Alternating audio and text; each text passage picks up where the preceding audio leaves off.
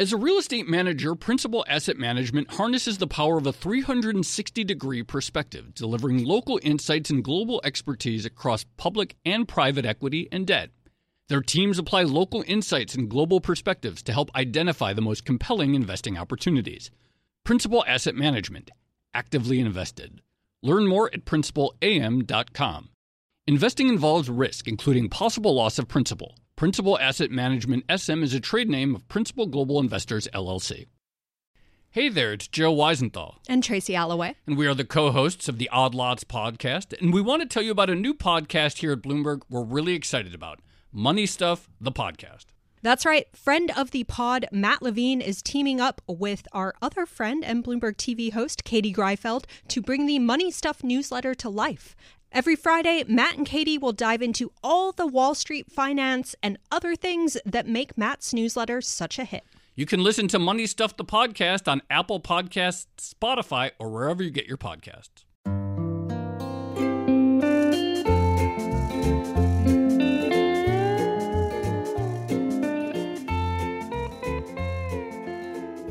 Hello and welcome to another episode of the Odd Lots podcast. I'm Joe Weisenthal. And I'm Tracy Alloway. So, Tracy, our last episode was, of course, with Zoltan Pozsar, and we talked quite a bit about the sanctions, the sort of economic pressure that the U.S. and Europe are putting on Russia over the war. However, it really seems like there's a lot more to dive into with respect to the mechanics and power of the sanctions themselves. Oh my gosh, I'm getting flashbacks to doing international relations stuff at university. But yes, there's a lot to do and say when it comes to sanctions. And of course, the overarching question has always been, do they actually make much of a difference? And on the one hand, what we've seen in the past, week or so is that they can be very dramatic. And clearly, in the space of a few days, the U.S. and its allies has basically created a financial crisis in Russia. But on the other hand, Russia is still invading Ukraine. And there's the question of what happens next now that you've ratcheted up this kind of financial pressure. Right. And there is the fact that even with the sanctions, Russia is getting tons of cash every single day, largely from Germany and other Central European players who are deeply reliant on Russian energy, in particular natural gas, but also coal, which of course raises the question of can European countries, can the U.S. impose effective sanctions that accomplish something against Russia when at the same time, particularly Europe is so dependent on Russian exports? Absolutely. I think having a big commodities exporter involved here obviously complicates everything, especially at a time when people are worried about inflation. But the other thing I will say, and I think I mentioned this on the episode with Zoltan, but the other interesting thing here is people have been reacting preemptively to the threat of sanctions. So sort of voluntarily self-sanctioning themselves. And in fact, on the day after the invasion officially began, we saw a lot of people in the market just step away from Russian assets altogether simply because they didn't know what was and wasn't going to be impacted. And to some extent, that's continued today. So yes, we still have Europe, in particular Germany, importing a lot of energy, but we've seen some other players, some commodities traders in Singapore, for instance, voluntarily step away from the market. Yeah, absolutely. And then there's another element, which is also sort of voluntary, which is just not necessarily fear of sanctions, but companies just deciding, you know what, we're going to wash our hands of anything to do with Russia. Too much paperwork. And yeah, it's pretty striking, this sort of like domino or cascading effect of companies saying, we just don't want to have any involvement. We want to completely walk away. I don't think the Russian economy has boomed in recent years. So it's not as though, perhaps this is not a huge source of revenue and profits for a lot of these companies, but it is really striking to see so many corporate interests abandoning the Russian economy right now, even apart from like formal sanctions-related activity. Absolutely. So many different threads to pull here. That's key. And as long as the U.S. and the rest of NATO does not want to get involved directly militarily, for obvious reasons. Then, of course, sanctions and other related things become the primary means of putting pressure on Russia. So we have to dive into the sanctions and how they work and what they accomplish further. So we're going to be speaking with a sanctions researcher. There's a lot of background in this area. We're going to be speaking to Eduardo Sarravale. Eduardo, thank you so much for joining us. Thank you so much for having me. So why don't we start off big picture? What in your view are the key elements? There have been tons of announcements really over the last week. What are the key, most important things in your view that have been announced so far? I'd say there are a few of them. I think the big one to start is the action against the Russian central bank. That was initially discussed as kind of a final escalatory move, and the fact that it came so early in the escalation is a sign of how serious governments on both sides of the Atlantic were about sanctioning Russia. But I think the other big ones, the other biggest one I'd say are the banking sanctions. Those are the ones that have the most immediate effect, and they have been quite aggressive. And there's still room for escalation there, but the Sberbank and VTB were the two biggest targets there. And they were the kind of most extreme type of, especially in the VTB side, the most extreme type of sanctions that the United States can impose. I'd say there are other ones that are very notable, but their effect isn't kind of the overnight panic that we're seeing. So they're not the kind of EM causing ones, but I think there's other notable steps which are remarkable in terms of how the United States thinks about sanctions. So for example, things like the United States is currently leading this global export control initiative, basically meant to cripple the arrival of inputs for the Russian industry. Each country is doing them slightly differently, but it's kind of a remarkable thing because we tend to think of U.S. sanctions as primarily focused on financial mechanisms. But here from the start, they've targeted kind of physical inputs and supply chains as well. So this actually brings me to the question that I want to ask you. And I think it's kind of a basic question, but one of those basic questions that probably has an extremely long answer.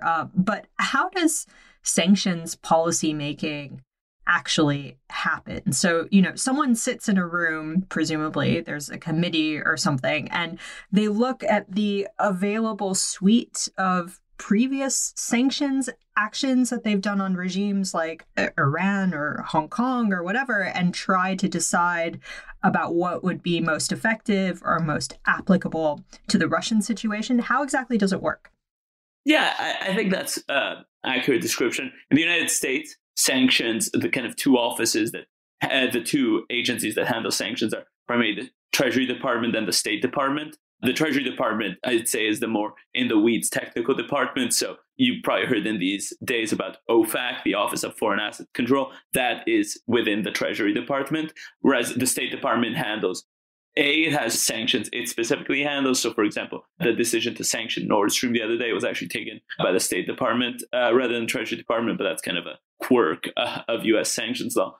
But I'd say it's a kind of trial and error and discovery process. So people are describing the sanctions these days as unprecedented. I wouldn't say they're unprecedented in the sense that they have never done before. What's unprecedented is kind of the speed and impact and kind of how close together they've been and how much they've shaken the Russian economy. There are precedents for what the United States has done. So, for example, the Central Bank of Iran has previously been sanctioned. So this is the first time a central bank is sanctioned. So in that sense, I would say there is kind of a sense of escalatory measures you can take. If you think of sanctions, the most traditional kind of basic form of sanction is the individual, especially the so-called SDN sanction. So it's against an individual. And so that basically means they don't have access to their assets are frozen. So in a basic sense, your bank accounts are frozen and you probably can't come to the United States. And that's, for example, what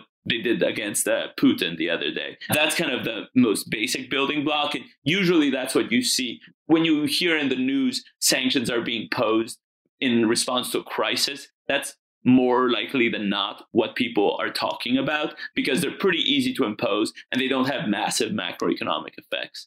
And then from there, you can kind of move up. You can put these so-called blocking sanctions where you block the assets on corporations, and that can have a significant effect. So, for example, that kind of depends on the target. So if you're sanctioning VTB, which is a major Russian bank, it'll clearly have a massive effect. if you're sanctioning, in the Iran case, they would often sanction small kind of satellite entities that were doing something in the nuclear program that doesn't necessarily have a macroeconomic dislocation. And then from there, you can kind of move on. And there is a lot of innovation in sanctions from program to program. So, for example, the Russian sanctions that had been imposed in 2014 were an attempt to break out of the normal escalation ladder. So the sense there was these blocking sanctions would be too blunt and would have too much of a backlash. And the idea there, for example, is they impose sectoral sanctions. So rather than targeting an entire company, they just impose limitations on what those companies could do. Americans couldn't buy certain forms of debt and equity from those companies, or couldn't provide certain services. And so that's just a way you can refine it. But I would say more generally, there is a sense of, depending on the seriousness of the situation, you can kind of move up the ladder. And I'd say central bank and then the SWIFT measure that has been in the news would be toward the upper end, at least in the financial sanctions side. So, obviously perhaps there was some hope that sanctions, or the threat of sanctions at least, would have some sort of deterrent effect against this war. It hasn't happened. The war has happened. In general, it feels as though sanctions often get placed and stay for a long time and often don't seem to, it's not obvious what the effect is. But what is the theory of what the sanctions are supposed to accomplish and how? So the basic theory, especially now that kind of the deterrent theory is off the table, is that sanctions are a bargaining tool. You impose certain costs and say, if you accede to our demand, we will stop imposing these costs. So it's the basic theory is pretty simple, but it gets very complicated very fast. Because the ask is not always clear, and I think, or the off-ramp is not always clear. So people will kind of make up new goals and new asks as they go. So it's very hard, especially in kind of a live conflict, to know what you're asking for. So in the Russia case now, one of the big challenges will be, what would we consider enough for us to impose the sanctions? And as of now, I truly don't know. I feel as if there isn't a unified transatlantic view on what will be enough for lifting the sanctions. And the other thing, which is sometimes ignored, is that you have to hold up your own end of the bargain. So say we said, in order to lift sanctions, all you would need, Russia would need to return to the situation we had on Jan 1, 2022. Then the United States and Europe would need to actually deliver the relief from sanctions effectively and basically try to restore Russia's economy to 1/1/2022. And that is very challenging, because sanctions, the United States issues these regulations, but then it's the businesses that decide how to react with them. So, for example, BP has decided to exit Russia. The United States can't necessarily make BP return to Russia if Russia complies. So it often can be very challenging. The private sector is hyper challenging to do the carrot side of the sanctions, whereas the stick is very quick. Companies are much more responsive to the threat of U.S. punishment than they are to kind of requests by the United States to rekindle relations. During the Iran deal, when the Iran deal was passed, then Secretary of State Kerry would actually go around Europe and speak to banks and say, we've lifted the sanctions. Please rekindle your business in Iran. And the banks kind of balked at it for all sorts of reasons, because it's very difficult to convince the other side that you're doing your best. And then they feel like they kind of got a raw deal because they complied and they didn't necessarily get all the benefits they were promised. So this is exactly what I wanted to ask you, because, again, even before a lot of these sanctions were formally announced, we did see various companies, financial institutions start to step away from the market. And, suddenly you have Russian companies, whether they're logistics networks or commodities exporters, things like that, unable to get credit from their banks, even though technically nothing has happened yet. How much of that friction is, I guess, beneficial to sanctions actually being implemented and enforced versus how much of it is unhelpful in the sense that it sort of accidentally escalates the situation and may, as you just pointed out, be difficult to reverse if a deal is actually reached. I think it's a very much a double-edged sword. It's definitely helpful because it's difficult to fully calibrate one's actions, and in that sense, you can kind of maximize the shock and awe in that sense. And in that sense, it's a positive, I guess. I mean, it's nice to know that the United States doesn't necessarily, if everyone imposed the sanctions, followed the exact letter of the law of sanctions would be kind of an unwieldy measure because you would actually have to think through every single thing you're trying to block. So in that sense, it would be impossible to administer a program where you did that. And there have been cases where companies are extremely forward-leaning in terms of interpreting things exactly, and that can be counterproductive. On the other hand, I think it's a big concern, the overcompliance concern, as you said. First of all, because things can very quickly spin out of control. I mean, in a sense, it feels as if there was all this kind of excitement about how much was happening in Russia, Russia kind of, I would say in this situation, made it warranted because it continued with its advance. But in a situation where Russia had paused and the bank runs had continued, you would have had a difficult situation. And I think it's very hard on the back end to credibly deliver the relief. So I think it's very difficult. I think the current situation is kind of a unique one because at least for now, everyone is hoping that this confrontation will be fairly short. People don't see this as necessarily an attrition along like multi-year Iran type situation. So I think there is a concern. Overcompliance can be a good way to very quickly dial up and then dial down. But if you're trying to be more calibrated and negotiate, I think you would be concerned. So I think it's a huge problem. And it's always easy to welcome overcompliance at the front and then forget that you'll have to deal with it on the back.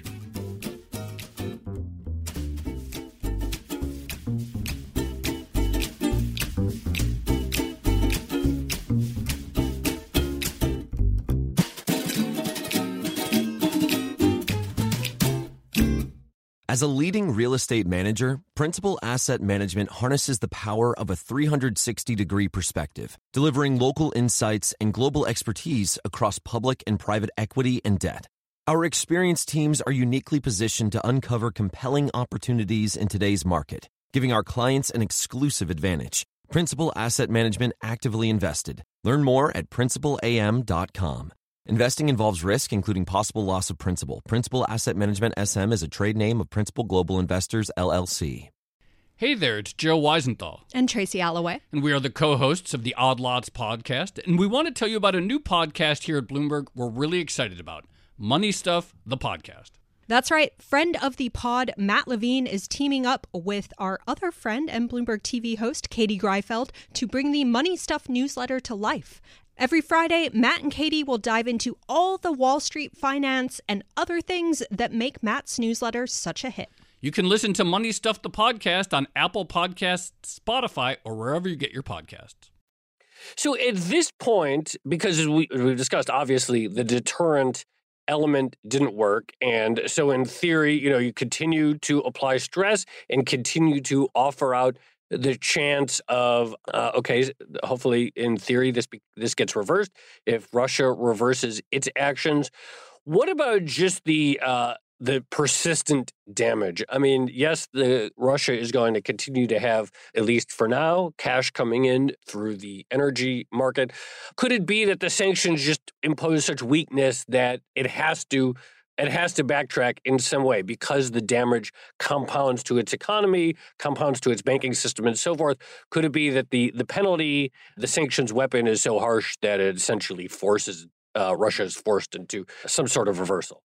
It definitely could. I mean, I think that's the hope, that it forces some sort of reversal. And as far as everything that's happened up to now, I'd say if you're trying to impose pain to force a reversal, you're getting what you wanted. And I mean, there's still more one could do, but it has been very successful. The sanctions, I feel as if it's kind of like people talk about kind of the economy in general. Bad things happen to economies all the time, but they don't just stop existing. They kind of adjust and muddle along. Like Russia defaulted in 1998, but it kind of picked up the pieces. It was bad, and they keep going. So sometimes I think during sanctions conversations, but in general, there's this sense that there's like a final blow you're going to deal, right, or some moment, some point of no return. I read recently some really interesting comparisons of the Russia sanctions to the Iran and the Venezuela sanctions.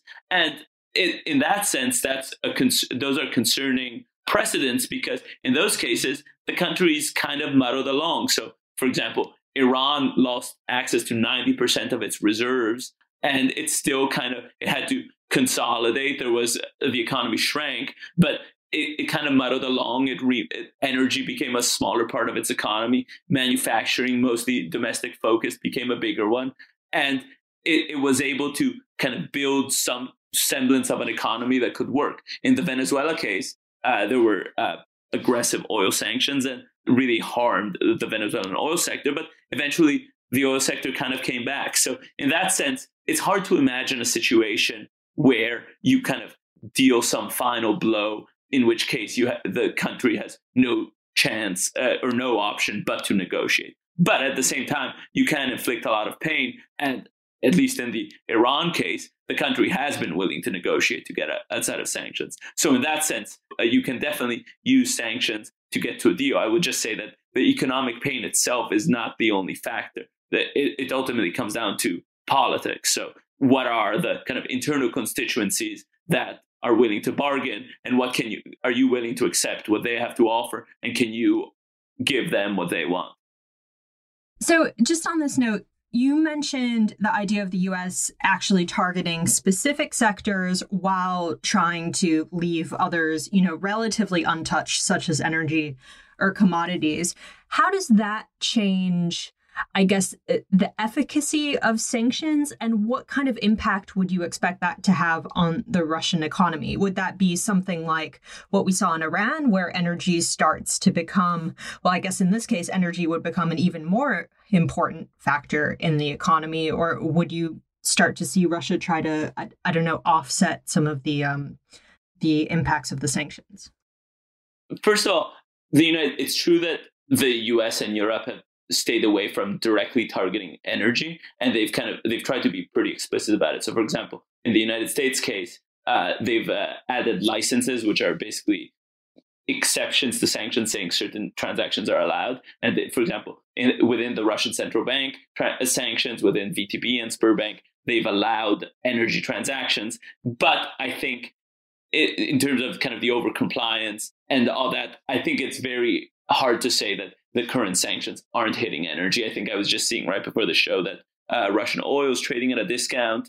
Financial institutions dealing with commodities aren't as forthcoming with letters of credit. And there was an announcement from shipping companies too that they might be peeling away from energy. So in that sense, I think there will be an effect directly. I mean, compared to Iran, Russia is about 30 or so percent of its government budget comes from energy, whereas in the Iran case, it was in the 60s. So the interesting thing about thinking about the reliance on energy is that I mentioned kind of the big ticket sanctions, but some of the other ones that have been imposed are meant to target long-term energy production.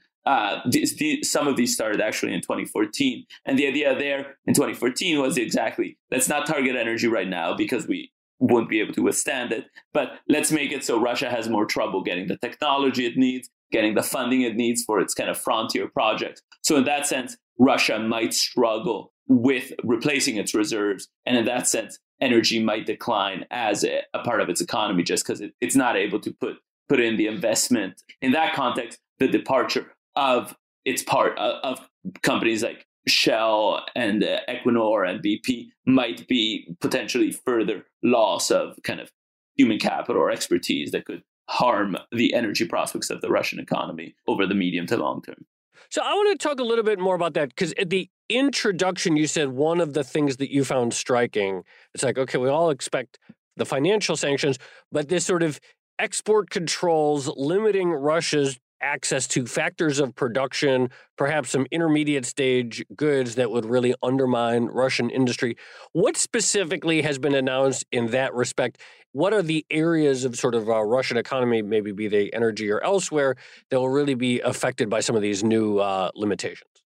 There's some differences between the US and the EU here. The United States said it's mostly focused on defense and aerospace. So it mentioned so far that it planned to kind of limit inputs like semiconductors and lasers and other parts to the defense and aerospace. The European ban seems more focused on a broader variety of components targeting the energy sector as well.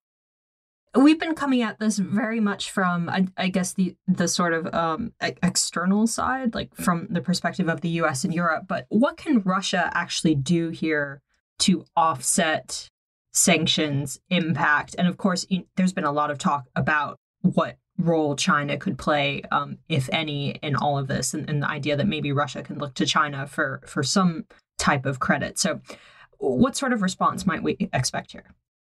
The short-term response is kind of what we saw the other day with the raise of rates and kind of the capital controls. Over time, I think it'll be primarily about turning inward, kind of finding domestic sources of demand. And the energy side of it may change, but kind of encouraging capital to stay in. I think other sanctions we've seen in these days has been the targeting of the oligarchs and people close to Putin.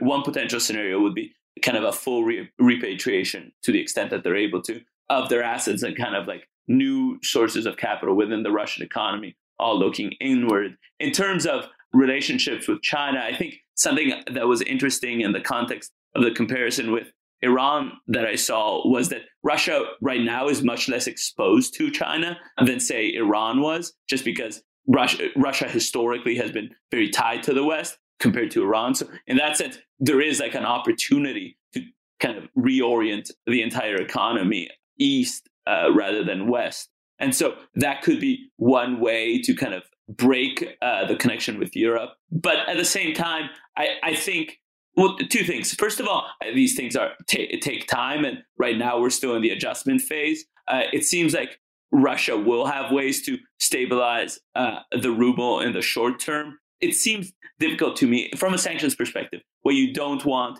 is the so-called Cuba scenario, where sanctions stay in place forever. You don't have, right now the United States has been admirable in the fact that it's been able to be extremely multilateral, and so bring on countries like Switzerland that are historically neutral, for example. The risk is the longer this goes on, the less multilateralism there is, and more kind of countries start to break away, start to re-engage with Russia. And then you kind of have the situation where there's a complete blockade against Russia from one part of the world, but it's not enough to completely unmake Russia's economy or bring it to the bargaining table. And the economy kind of readjusts, like Europeans go to Cuba all the time. It kind of readjusts towards the east. So that's, I think, the thing everyone is really wants to avoid. So my sense of the goal right now is to try to impose so much pain that there isn't the ability to remake oneself and kind of adjust, because otherwise the adjustment, you could kind of end up in this worst of both worlds where you don't necessarily achieve your goal. You don't achieve your goals. You're cutting off a major part of the economy, and you're kind of reorienting a major part of the economy away from you. So for me, I struggle to imagine anyone wanting the current situation to be long term. And I think the hope is to reach a deal. So how, as of right now, and we're barely a week into this war and the announcement of sanctions, how surprised are you by the level of unity and the completeness of as you mentioned, even neutral Switzerland is involved, by this sort of the unanimity on the part of European powers in the U.S. in the sanctions, and how does that compare to other ones in terms of unanimity versus, say, when dealing with Iran and others? I think it's extremely impressive. I think it was unexpected. I mean, both the Switzerland and Singapore's joining, which have kind of been kind of unique cases. But in general, if you think about it, the way sanctions work within the European Union is that you need unanimity of all 27 countries. It's not a majority decision. So even with getting the European on board for anything really requires getting 27 members on board. And you saw it over this weekend where there'd be kind of one-off reports. Italy okay with SWIFT cutoff. Hungary not opposed to SWIFT cutoff. So in that sense, it's a really challenging diplomatic struggle. And I think it's been amazing to see how much the United States was able to get everyone on board. In terms of kind of looking at it in precedent, first of all, I would say there are small differences between the sanctions. This isn't necessarily a bad thing, but I think everyone does minor adjustments or carve outs. I think in some cases, and some of this is just the way these work is that every country sits in a room and kind of writes out the same press release and then releases it. Everyone does it a bit at the same time, a bit differently. The United States, say, released its central bank sanctions. They agreed to them over the weekend, but then the United States rules came out before the European rules. So, for example, the United States have a carve out that Europe doesn't have. And I think that's to be expected, but it's kind of a funny process in that sense that it kind of all comes together on the fly. And even more so now where it's not multi-month or multi-year escalation process, but it's matter of hours, everything changes.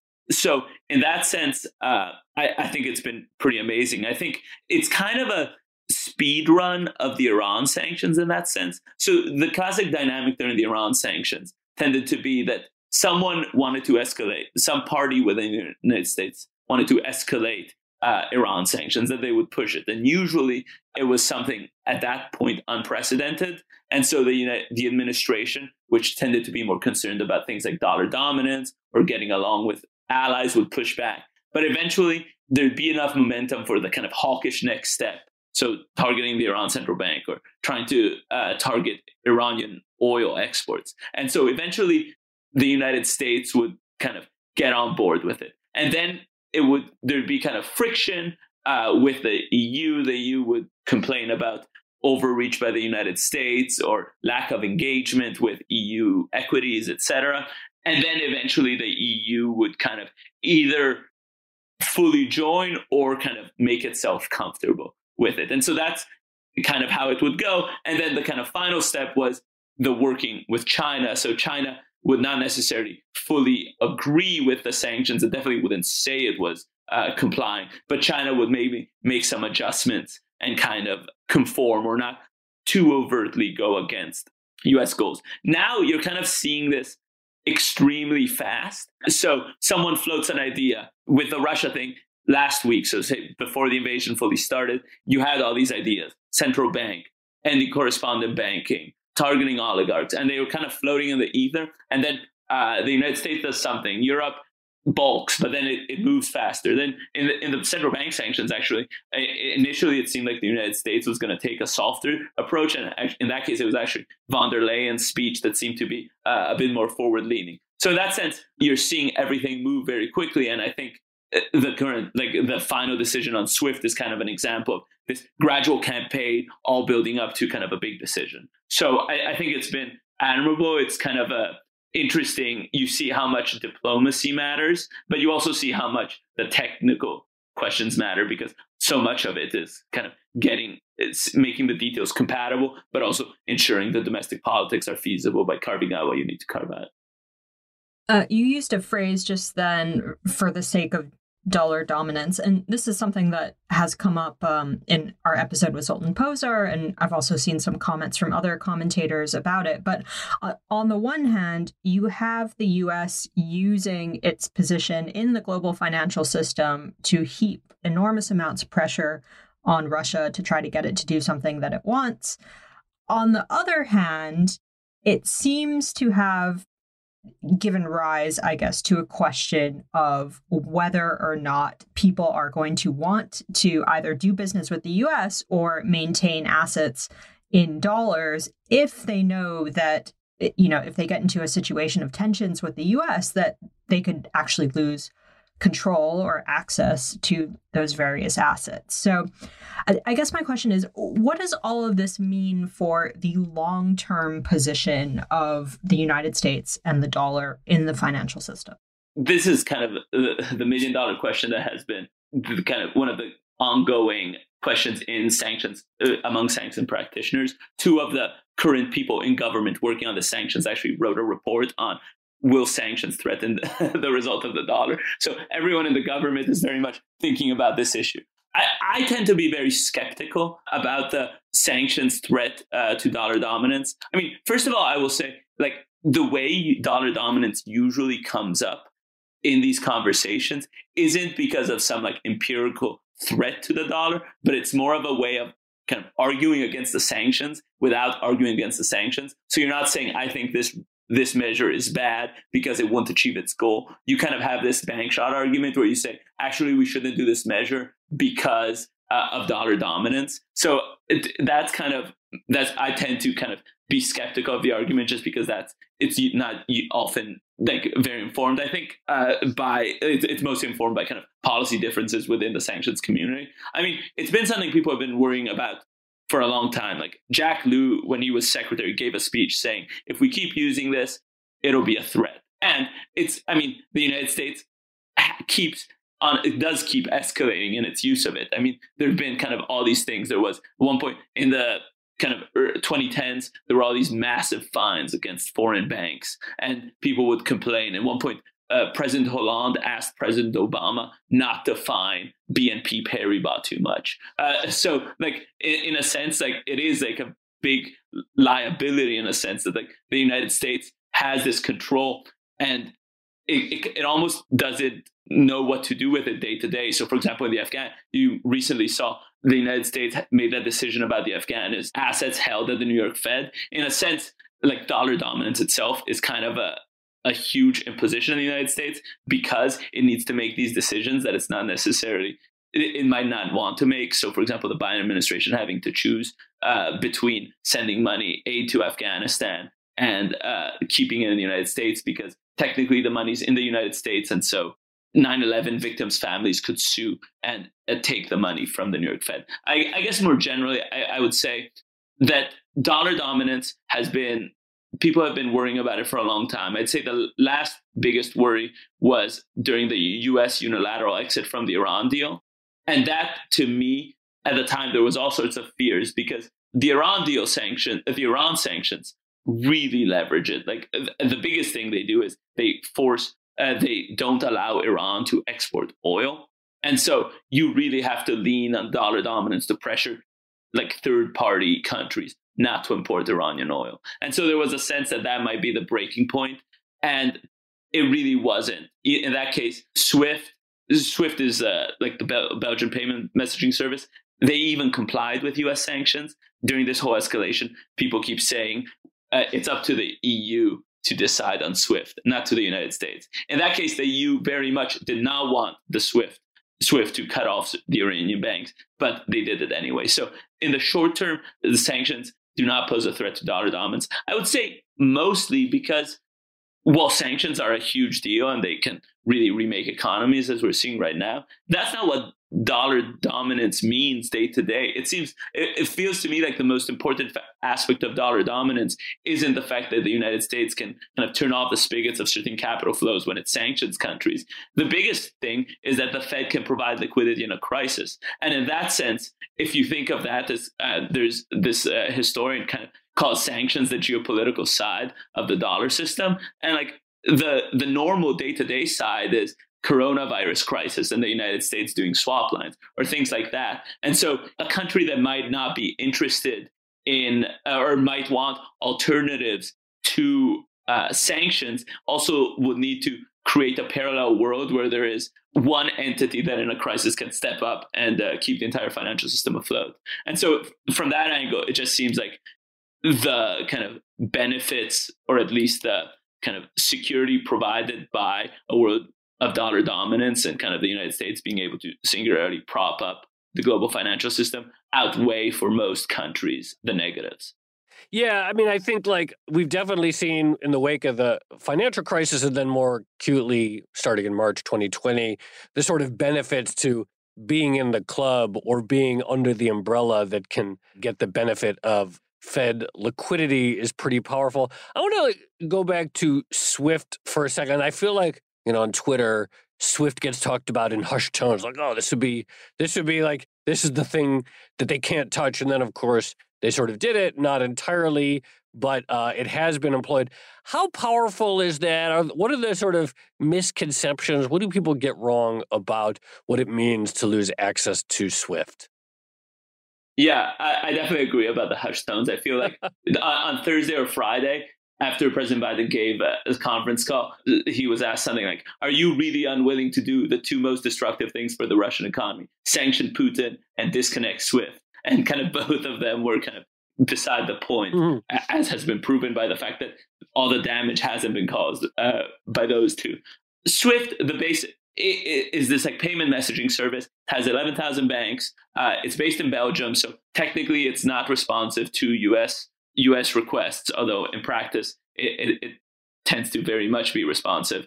In part, it's responsive because its board member banks they have extreme exposure to U.S. jurisdiction, so its board member banks will tend to kind of align themselves with U.S. goals. I mean, ultimately, the thing is, SWIFT is a messaging service. I mean, it's very well networked. It's secure. So and it's standardized. So in that sense, it has the perks of really good messaging service. But if someone shut down WhatsApp, you could use something else if you really wanted to communicate with people. And it's kind of the same with SWIFT. There's nothing that SWIFT does that itself couldn't be replicated. But I think the reason SWIFT is such an appealing kind of example is that it's kind of the embodiment. So much of sanctions depend on kind of the concept of like interdependence. So like there's these few choke points or places in the global economy that if you can exert your pressure on them, you'll be able to control all sorts of other things. So, and in that sense, SWIFT really is like a good symbol of that, because it's like this, what if there were one messaging service and every bank depends on them? And with one stroke, you could cut off these banks and they would lose their connection to the global economy. In practice, that's not what would happen. But I think in that sense, it's very symbolic. I think that's why it became such a symbol. And there was this talk about Europe can only be a global player if it's willing to cut off Russia from SWIFT. I think more generally, though, it's the kind of infrastructures that make SWIFT possible, that use SWIFT, that are more important. So SWIFT, you're sending the messages, but what matters is kind of, there's been a bunch of analogies people have used. The one I think of is like, what matters are the train tracks between towns. You don't necessarily need like a telegraph system communicating that the train arrives. But without the telecommunication system, your trains will probably have to go a bit slower because you don't know who else is on the track. So ultimately, what the United States did with Sberbank, when it basically denied the correspondent bank accounts, is it just uprooted the train tracks. So no messaging service can make up for that.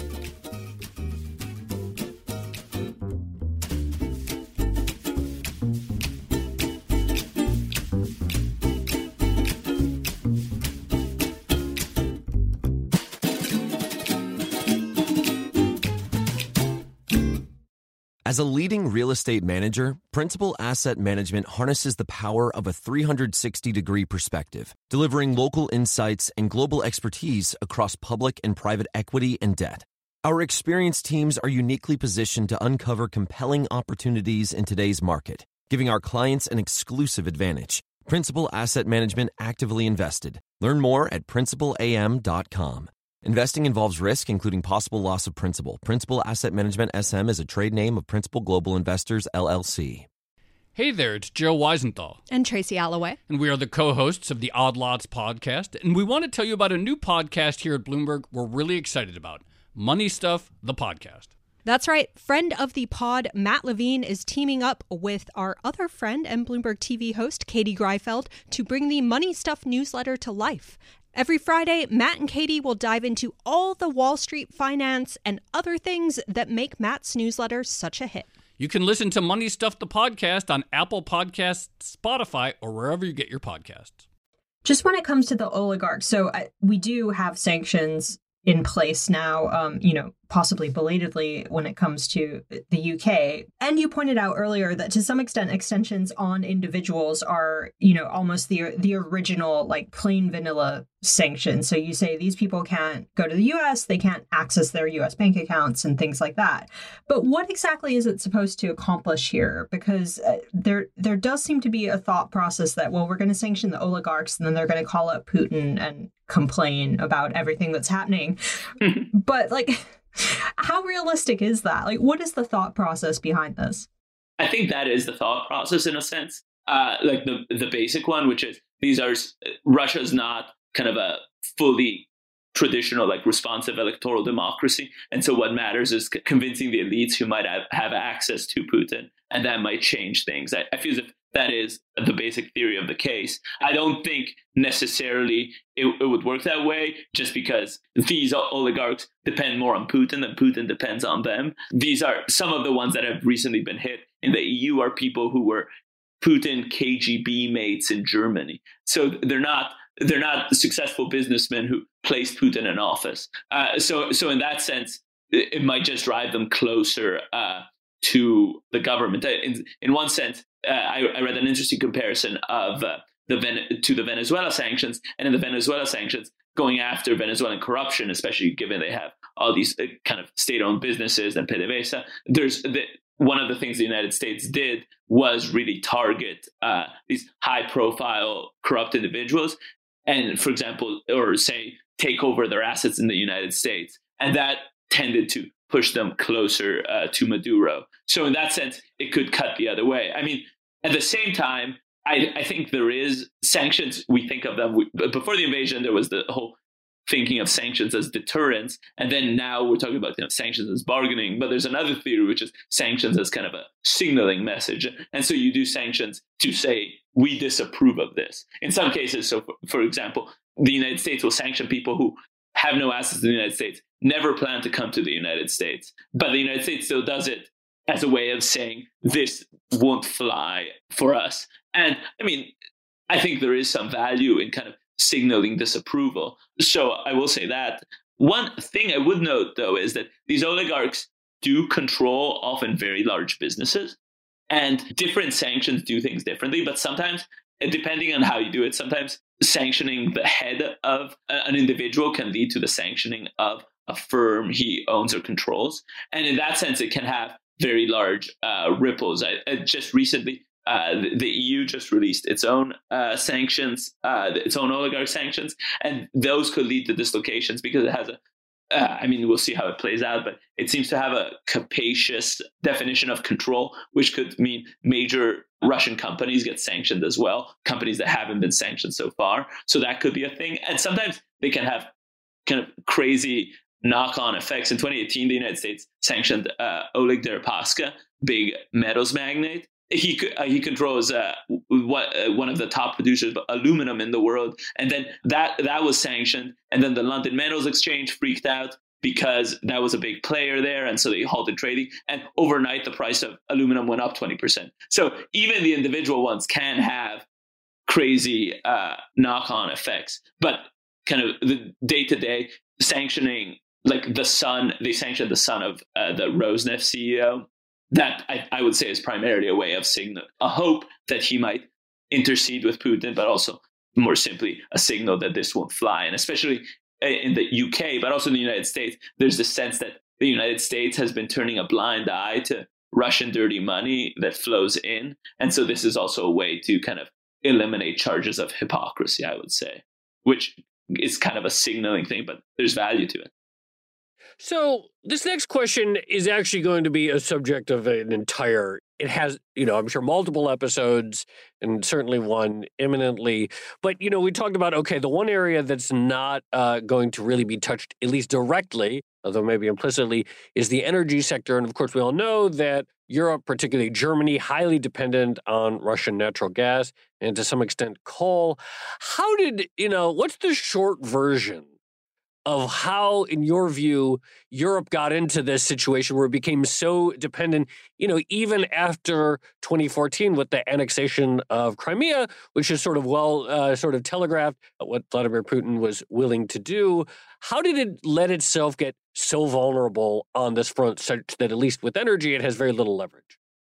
First of all, energy imports in Europe have been kind of a long-term source of friction. Even in the 80s, there was tension between the Reagan administration and Europe because of a European pipeline to Russia. So this has been very long. I think, if I'm not mistaken, Anthony Blinken wrote a book about this in 1987. So This is kind of a long-term source of friction. There's differences between gas and oil, but the political economy of Europe and energy is very challenging in terms of unwillingness to invest, has made it very hard for Europe to diversify. I think that kind of was one of the big things. Then you kind of have the freak events like Fukushima and harming, getting rid of German nuclear in the German energy mix. But I think the biggest thing I would say is, and I think this kind of goes to the shortcoming of sanctions more generally, is that sanctions can only shut off certain economic activity. They can't do the opposite and foster it. So the United States, they imposed these sanctions in 2014, and there was a sense of geopolitical risk attached to Russian gas. But it wasn't enough to create, say, an alternative to Nord Stream, So I think that's a kind of a big problem. You need more active measures. Sanctions are relatively cheap in terms of imposing them. They can have their costs, but they're not. Whereas building interconnections in Europe, so gas from Spain can get to Germany, which seems to be one of the concerns in terms of the geography of gas interconnection in Europe, that wasn't enough. So in that sense, I just don't think there was enough forethought, and I think unwillingness to invest and kind of think long-term was able to diversify. I mean, we'll see what happens now. I think there's a bunch of enthusiasm about potentially the changing political economy of Germany, or at least the greater willingness to invest and spend. There's been talk about nuclear and LNG, but those are long-term things. I think in the short term, without kind of an impetus to invest and instead kind of, I guess, chronic consolidation, and that's how you end up without other options. And I don't know if people in 2015, if they've been told that in 2022, the most effective measure against Russia would have been off the table because we hadn't built the infrastructure. It's hard for me to imagine that they would actually have followed through and built the infrastructure, just because there's all sorts of other domestic problems that have halted it. So I'm very aware of the time, and it feels like we could easily go on. I know. I had the same thought. Yeah, for another hour. So I'm gonna try to squeeze in two very important questions in one, which is, one of the big criticisms of sanctions is obviously the impact on the general population who may not themselves have decided or supported the invasion of Ukraine. So what's the impact there? And then secondly, you mentioned escalation earlier in the conversation. How much more could the US and Europe do on this front when it comes to sanctions? On the humanitarian front, I think it's a huge problem. In the late 90s, there was a complete revulsion at sanctions, and there was a sense that it didn't work. They didn't work, and the main damage was inflicted on the population. Since then, there kind of was this evolution in thinking and the creation of smart sanctions, and the idea there was it's like more targeting. So, for example, going off after the oligarchs and other measures, that type of measure, and other ways to kind of limit the humanitarian impact. Right now, I think this conversation has continued. I think, for example, there was frustration with, say, the way Iran sanctions limited the access to healthcare in Iran during coronavirus. And so I think there is a lot of willingness to think more about the humanitarian impacts. The Treasury Department at the end of last year actually issued this kind of comprehensive sanctions review. So when the Biden administration came in, they said, we're going to rethink how we do sanctions. And one of the things that they did was much more focus on limiting the humanitarian impact. And I think you've seen it in some way with the measures so far that have carve-outs, say, related to COVID.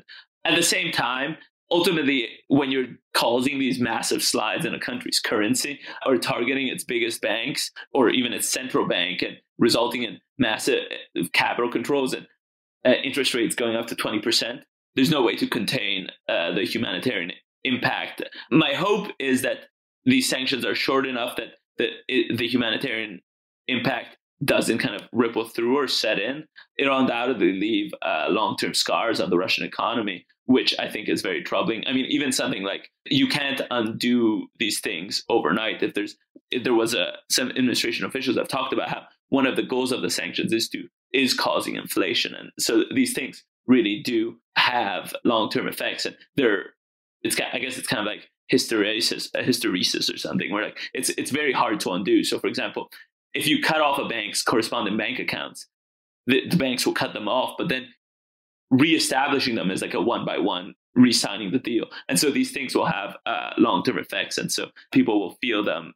Your question on escalate. So I'd hope there'd be ways one could mitigate them, but unfortunately, especially I think those have, with the speed of escalation so far, those haven't been as top of mind, but we'll see. And there's a lot that could be done. So far, the United States has targeted banks, but the banks it has targeted, it hasn't necessarily targeted to the fullest extent. So, for example, Sberbank, the biggest bank, it's only banned correspondent bank accounts. It hasn't done the full blocking sanctions. And other banks, it just hasn't targeted. So, for example, Gazprom Bank hasn't been targeted with any measures so far. So in that sense, you can target those more banks. There's potentially space for, on the central bank, they actually haven't done the full blocking sanctions. So potentially they could do a full blocking sanction, but on the market, so that could be a way to kind of tighten the screws. And there's the energy sanctions, as we talked about.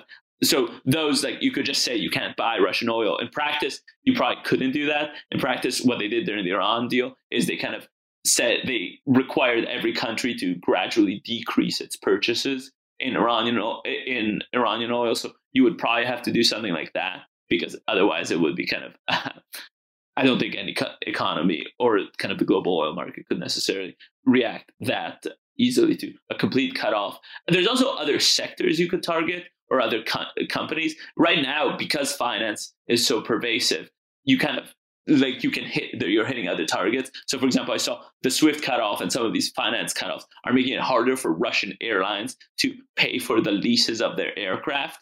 And so that's harming the Russian airlines. But I'm not necessarily advocating targeting Russian airlines, but you could also just target Russian airlines directly.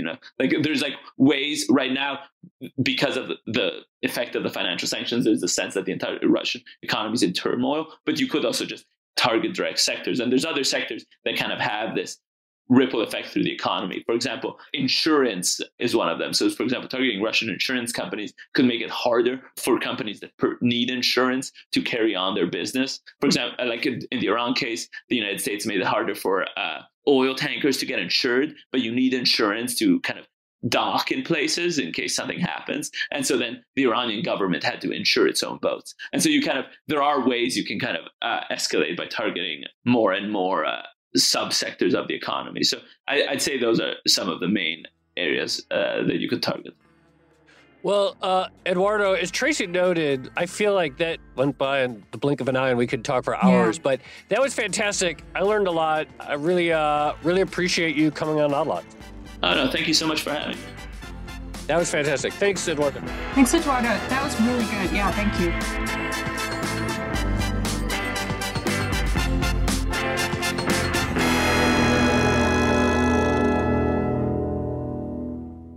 That was extremely informative. And, we just said it. I feel like we could have talked for like 2 more hours very easily on this topic.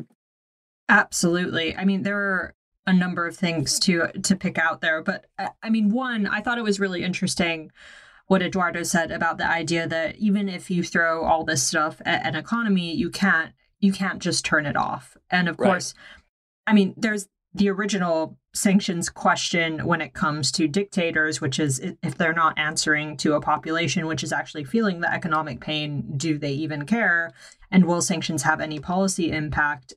That's there as well. And then the other thing was this idea that it's difficult to turn these things off once you get them going. I thought that was really interesting.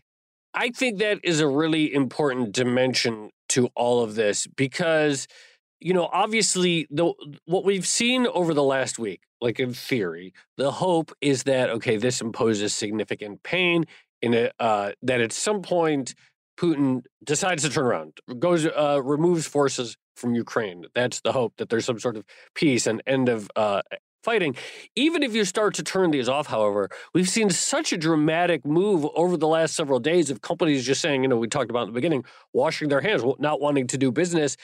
It seems very hard to imagine what restoring the status, getting back to 10 days ago, not just of the legal regime, but of the various corporate activity that was taking place in Russia. It seems essentially unfathomable almost at this point to go back. So then the question is like, well, how much of a carrot is there still to offer if it's going to be such a long haul just to get back to, what the middle of February looked like? Absolutely. And I mean, we haven't even touched on ESG considerations, but right. It does feel like, okay, you can't necessarily turn sanctions on and off with the switch of a button because people have compliance departments and, the people who work in compliance tend to be cautious people. And then secondly, what does this actually mean for ESG? Because even if you remove sanctions, there could be plenty of investors and companies out there who still don't want to invest in Russia because of previous behavior. And we're already seeing some inklings of that in the market. Yeah, companies have compliance departments. They also have PR departments.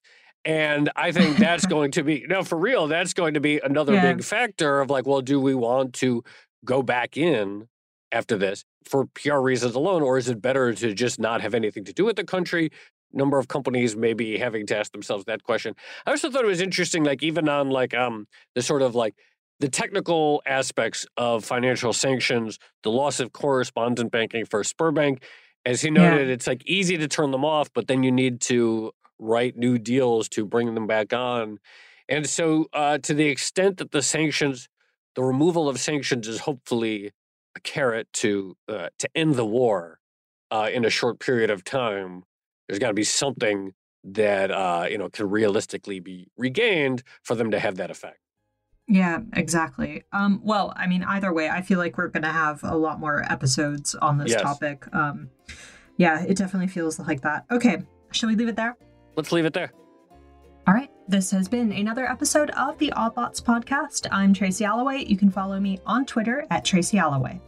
And I'm Joe Weisenthal. You can follow me on Twitter at The Stalwart. Follow our guest on Twitter, Eduardo Saravale. He's at eSaravale. Follow our producer, Laura Carlson. She's at Laura M. Carlson. Follow the Bloomberg Head of Podcast, Francesca Levy at Francesca Today. And check out all of our podcasts at Bloomberg under the handle at Podcasts. Thanks for listening.